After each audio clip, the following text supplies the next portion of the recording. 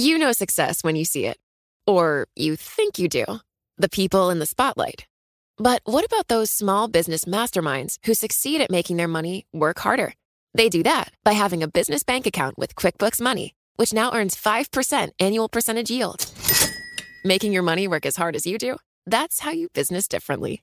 Learn more about QuickBooks Money at quickbooks.com/5APY. Banking services provided by Green Dot Bank. Member FDIC. Only funds and envelopes earn APY. APY can change at any time. The countdown has begun. This May, 1,000 global leaders will gather in Doha for the Qatar Economic Forum powered by Bloomberg, held in conjunction with our official partners, the Qatar Ministry of Commerce and Industry and Media City Qatar, and premier sponsor QNB. Join heads of state, influential ministers, and leading CEOs to make new connections and gain unique insights. Learn more at QatarEconomicForum.com. This is the business of sports. The International Olympic Committee is facing a crisis. Which sport would you point to and say, put your money here? Where the money is flowing inside sports around the globe. Has NASCAR's business engine lost some horsepower? Now I'm paying 5 or 10% what I used to pay to buy the whole team. Michael Barr. Nothing like a cheap hot dog, which is what you should get. Scott Soshnick. How do you put your brand outside of the United States? How do you capture fans around the world? Bloomberg Business of Sports on Bloomberg Radio. We're pleased to have on the program today Wick Grousbeck, owner of the Boston Celtics. He bought the team in 2002 and was previously a partner at venture capital firm Highland Capital Partners. Thank you for joining us, Wick. Really glad to be on. Thanks. Let me see if you remember, Wick. Prior to the season, we were at the NBA owners' meetings together. In the lobby, I said to you, just casual conversation, how's the team look this year? Do you remember what you said back? No, I don't remember specifically, but I probably said, I think we're good, but maybe not as good as everybody's making us out to be. You actually said, and I loved it, you said, I've learned after all this time, there are only two answers to that question. There's watchable, and there's unwatchable. And you said, we're watchable. What does that mean to you? I guess I had my business hat on then, like people are going to be interested in the team, watch the team, come to the games, enjoy the team. But, you could also say you're either a contender or not, a true contender, one of the very, very few elite, or not a true contender. And it still remains to be seen if we're one of those or not, but we are definitely watchable. But things are certainly trending positively for the Boston Celtics. Absolutely. We're doing, we've sort of won over the city. They always love us, but they've got 4 teams up here to love. And Bill Belichick and Robert Kraft and a bunch of Patriots players are coming in. The Red Sox, the Bruins come in when they can. It's just it's a feeling that we're all in it together up here, and it's us against the world in a sense. I have some heartbreaking memories because I'm a native Detroiter and a big Pistons fan, and I remember those Pistons-Celtics matchup, and there have been many boxes of Kleenex that were used during those times. It's such a rich history with the Celtics. It's amazing, and the Pistons have a great history, and they've got some banners up there. I've went to both of our road games in Detroit this year, at the Palace, the last season in the Palace, and I see the banners in your place as well. You've got a great tradition out there, and Tom Gores, the owner, is a good friend of mine. Tom is, of course, from Platinum Equity. You have a venture capital background. Does that affect ownership groups? We hear sort of the new breed of owner. We keep hearing that. New breed, private equity. Does it affect the ownership group and the way they go about the business? Well, when I put this group together 15 years ago, seems like yesterday, but it was 15 years, I think we were one of the first to have a bunch of guys come in. And we really needed to because the price, even back then, was already a big price. And I certainly didn't have that money. I needed to find some great partners. And we found the partnership, we formed it out of really a bunch of guys in private equity and venture capital coming together and saying, let's invest. But the difference is, certainly in our case, that we weren't investing for a financial return. We were really investing for the emotional return of being involved in a Boston team that we thought we might be able to take to a championship someday.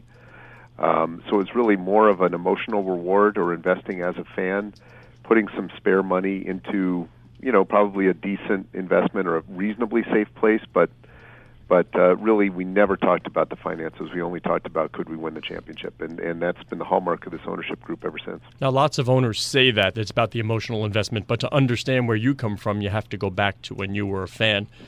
Your father, Irv Grousbeck, founded Continental Cable. You and he went to games, correct? Oh, absolutely. And we went to all four sports, though. It wasn't just exclusively the Celtics. And then for many years, he thought about trying to own a Major League Baseball team, starting with the Red Sox, and looked at the Giants and the A's along the way, and then looked at the Red Sox again. So he really gave me the original idea of buying control of a team and came in as a managing partner of the Celtics in 2002. I'm very glad to say it's been a real pleasure working directly with my dad for 15 years. The arena, TD Garden, it is now an experience to watch a game, and I've always said this, that sports has changed from the fan being at the game, from just getting a hot dog and peanuts, to now you experience so much from shows during halftime to the big elaborate scoreboards. Yeah, it really is. We want you, win or lose, we want the fan to feel like they got entertained. And we actually have a family crowd. We really have a bunch of kids in the stands, a bunch of younger people coming in. We really skew young just generally in the NBA, and I think our crowd at the Celtics is the youngest crowd among the four sports in Boston. And so, but young or old, we're looking to be entertained these days. I'm in my 50s, and I like the music. I like just everything that's going on. I like seeing the fans up on the Jumbotron when they're shown in their seats, having fun. It's just kind of infectious. We are chatting with Wyc Grousbeck, owner of the Boston Celtics, and you know what's infectious, Wyc? That's Dancing Gino when he comes on the scoreboard. That's when everybody gets up at that place. Right. Yeah. We like having Gino. That's if we're really winning in a blowout. Oh, and by the way, I always like to use co-owner and emphasize my partners. But anyway, back on track here. Yeah, it's if Gino shows up, things are going well. You mentioned Detroit earlier, Wyc, and they're moving downtown, sharing an arena with the hockey club. It's about a sports and entertainment development and district. We're hearing that a lot these days. It's like a tentpole, whether it's a media play or a real estate play. But the Celtics are the Celtics. Can we anticipate moving forward that the Celtics may be the cornerstone of something bigger, whether it's a real estate development or anchor programming for something else? Is there more to what you hope to accomplish with this team? Well, I'm looking out my office window right now at the TD Garden, which is about 100 yards away, and there's building going on all around it, obviously led by the owners of the Garden and the Boston Bruins, the Delaware North Corporation, my partners, in very many aspects, including the lease. We're tenants in the building, but they are building all around, including entertainment and residential and office, and they're best position to comment on the development. It's a massive development, and we're enjoying being in the arena, which is also being renovated and as part of the whole plan. Would it be a better position for you to be an owner of an arena rather than a tenant? I know they have like the yellow seats for the Bruins. You'd think maybe the Celtics would have green seats. Or maybe we'll just have yellow uniforms. I mean, I don't know. I'll break some news. Red Auerbach is rolling over. Yeah. We have a great relationship with them, and it's built over the 15 years, and been through several lease renewals and extensions, and really forming closer and closer bonds. And we're really pleased with the way we've been able to put a competitive team on the court most years, and have the whole process work. And part of the process is the lease we have at the Garden. So we're very happy with where we stand. One of the biggest expenses when it comes to owning and operating a team in the NBA, players' salaries. Wyc, how do you keep costs down when teams are paying close to $100 million in team salary?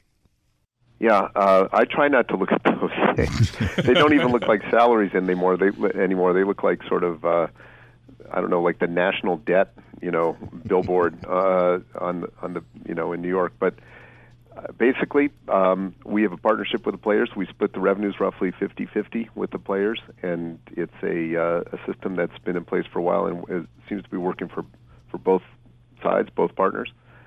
But it's amazing. But I guess the more we're paying the guys, the more obviously that they are bringing in to the whole business, because we're splitting it with them. So we get to keep the same amount on our side, although we have to pay expenses out of it.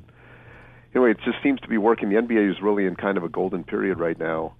Some great players on the court, great fan interest. Really, it's become a global sport, rivaling only soccer in terms of international. And franchise appreciation and everything else. It's just it's a great time to be in the NBA, and we don't begrudge anybody any piece of it. Speaking of sharing revenue, Boston is a fierce sports town. There are many fans that are devoted to their teams, which means that if they can't get to the game, they'll either catch it on TV or on radio. And those contracts, the TV and radio contracts, are huge, which has to be a major plus for any sports organization in Boston. Yeah, they've really changed since the time I've been in. Our local partnership with Comcast, Comcast Sportsnet, the channel we have here in New England, has been successful and is well regarded and popular. And then on the national side, we just redid at the league level the national agreements 2 years ago, and they're kicking in this year. Things are really good. We're grateful to the media partners, and we're especially grateful to the fans who are watching if they can't come to the games. It all, it's a good time. But we've got to give them a team. Back to the original question: is the team watchable? We really want Celtic pride to be embodied on the court. We want people to really appreciate our guys and the way they play, and we're doing our best, or we're trying hard, and hopefully doing our best towards that. Wick, I'm going to ask you to read some tea leaves. You just said things are really good. They are because you just locked in that long-term TV deal. Perhaps Bob Iger and John Skipper over at ESPN and Disney are not saying things are so great. Can you read some tea leaves as to what the future of these media deals might look like and who might be involved? Well, I can't really read any tea leaves, I guess, and we're just in the early stages of both deals, the local and the national. But I guess I'd say it's clear that new pipes, if you will, new ways for people to watch, Facebook, Google, Amazon, and so on. People are thinking about coming in, but they, and they might try to get live major sports, and some, certainly the NFL has made a couple of deals recently with people streaming games and so forth, and we have an NBA League Pass that streams digitally all over the world, and it's very profitable. So I actually have an investment fund with two partners, Causeway Media Partners, and we invest in sort of the future trends or emerging trends in fans watching sports on mobile devices and technology enabling sports teams to do various things, including put their games out there. So I'm investing with my in my spare time, in a sense, or halftime, in sort of these new media trends. But when it comes to the four major sports in the United States, it's not clear to me what will happen in 5, 10, 15 years. And I probably shouldn't even speculate, since I'm under agreement with some great partners right now, in sort of the traditional model. I'm going to ask a little bit more of a generic question here. I made the mistake about a couple of years ago. I visited the Boston Cape Cod area, which is a beautiful area. That's never a mistake. No, that's not the mistake. The mistake was I wore a Lions jersey, and a guy looked at me and he said, "Do you know where you are?" I'm like, "Oh, yeah, I get it." The thing about Boston, the fans are very devoted. You don't hear that pretty much in any other town. You'll hear people complain about the team. It's like, oh, this team is this, and oh, our team is that. But in the Boston area, you don't see that at all. I hope, though, it's kind of done lightly most of the time. People aren't, sort of being tough about it. They're just sort of being proud about it, being proud about the Patriots, for example. I guess if you add it up, there have been, I think it's 11 championships won in Boston since 2002, something like that. I mean, that's just outrageous. And I grew up here in Boston, and we had the Celtics winning some. We had the Bruins in the early 70s. Of course, we didn't have the Red Sox, we didn't have the Patriots winning. And it was kind of a little bit of a more desolate, a little bit more of a wasteland.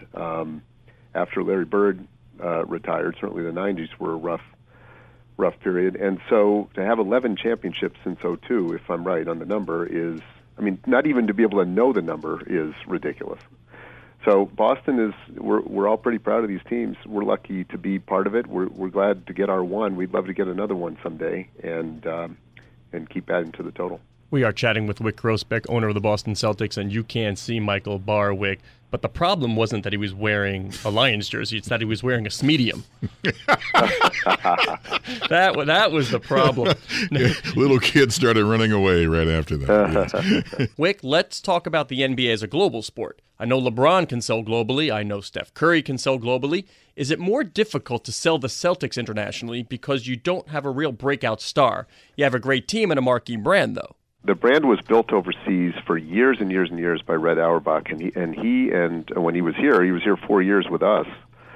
In the early parts of the ownership, we brought him back to be team president, which he should always have been, and I had the honor of working with Red for 4 years. But I heard all the stories about going to Moscow, going to Spain. The Dream Team was in Spain with Larry Bird. And when we take the Celtics overseas, people go absolutely crazy, like no other NBA franchise.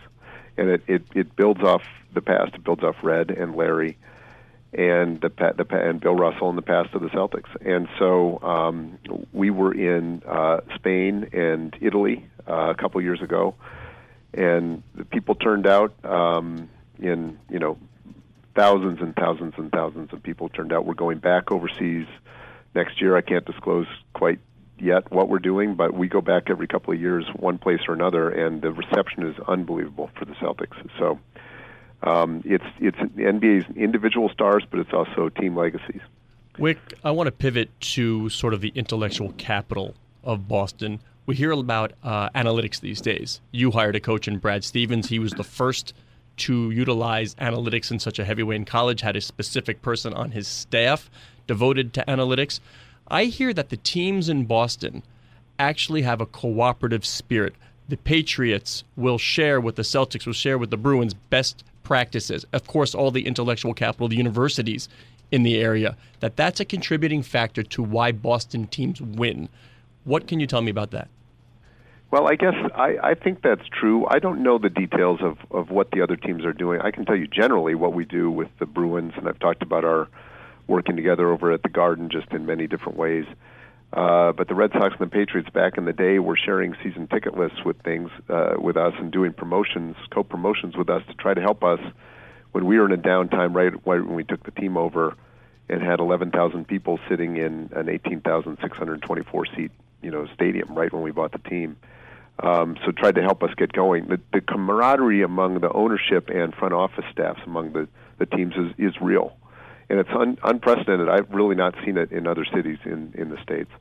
But so we do work together. In terms of data and analytics, to really tell you for sure I know what we're learning from the Patriots or the Red Sox about analytics, I'd probably be the wrong person to have to ask our assistant GM, Mike Zarin. Oh, I've spoken with Mike many times on the subject, including up at the Sloan Analytics Conference in Boston that is co-founded by a member of the Patriots team and a member of the Houston Rockets team, Daryl Morey. Are you more apt to buy into analytics because of your background in finance, that you don't have to be sold on it by a coach? Yeah, well, I actually hired Daryl into the league out of Parthenon Consulting in 2002 when he originally helped just as a diligence analyst on our acquisition of the Celtics. So I brought him in to the NBA. It's my fault, in a sense. But Daryl's a great guy, and now, as you say, is the GM of the Rockets. I'm sold on doing things right, or doing things as better than everybody else if we possibly can, but not being stuck in the past. And analytics in basketball, it's in growing importance, and we're totally embracing it. Fantasy sports, that has always been a big proponent of many sports, from the NFL to Major League Baseball to NBA. Many people play fantasy sports, and people know the players in an intricate way because of fantasy sports. But I'm wondering if it's a double-edged sword in your mind. No, we like fan engagement. We like fantasy sports. We're happy to have fans engage with us and pay attention to what we do. There are a lot of games in the season. There are 82 regular season games, and some of those games in December, January, February, you're sort of far away from the playoffs. We want people to stay engaged and have the games remain relevant to them. And maybe fantasy has something to do with keeping people of a certain age, at least the younger people, kind of fired up about the games and the team and the players.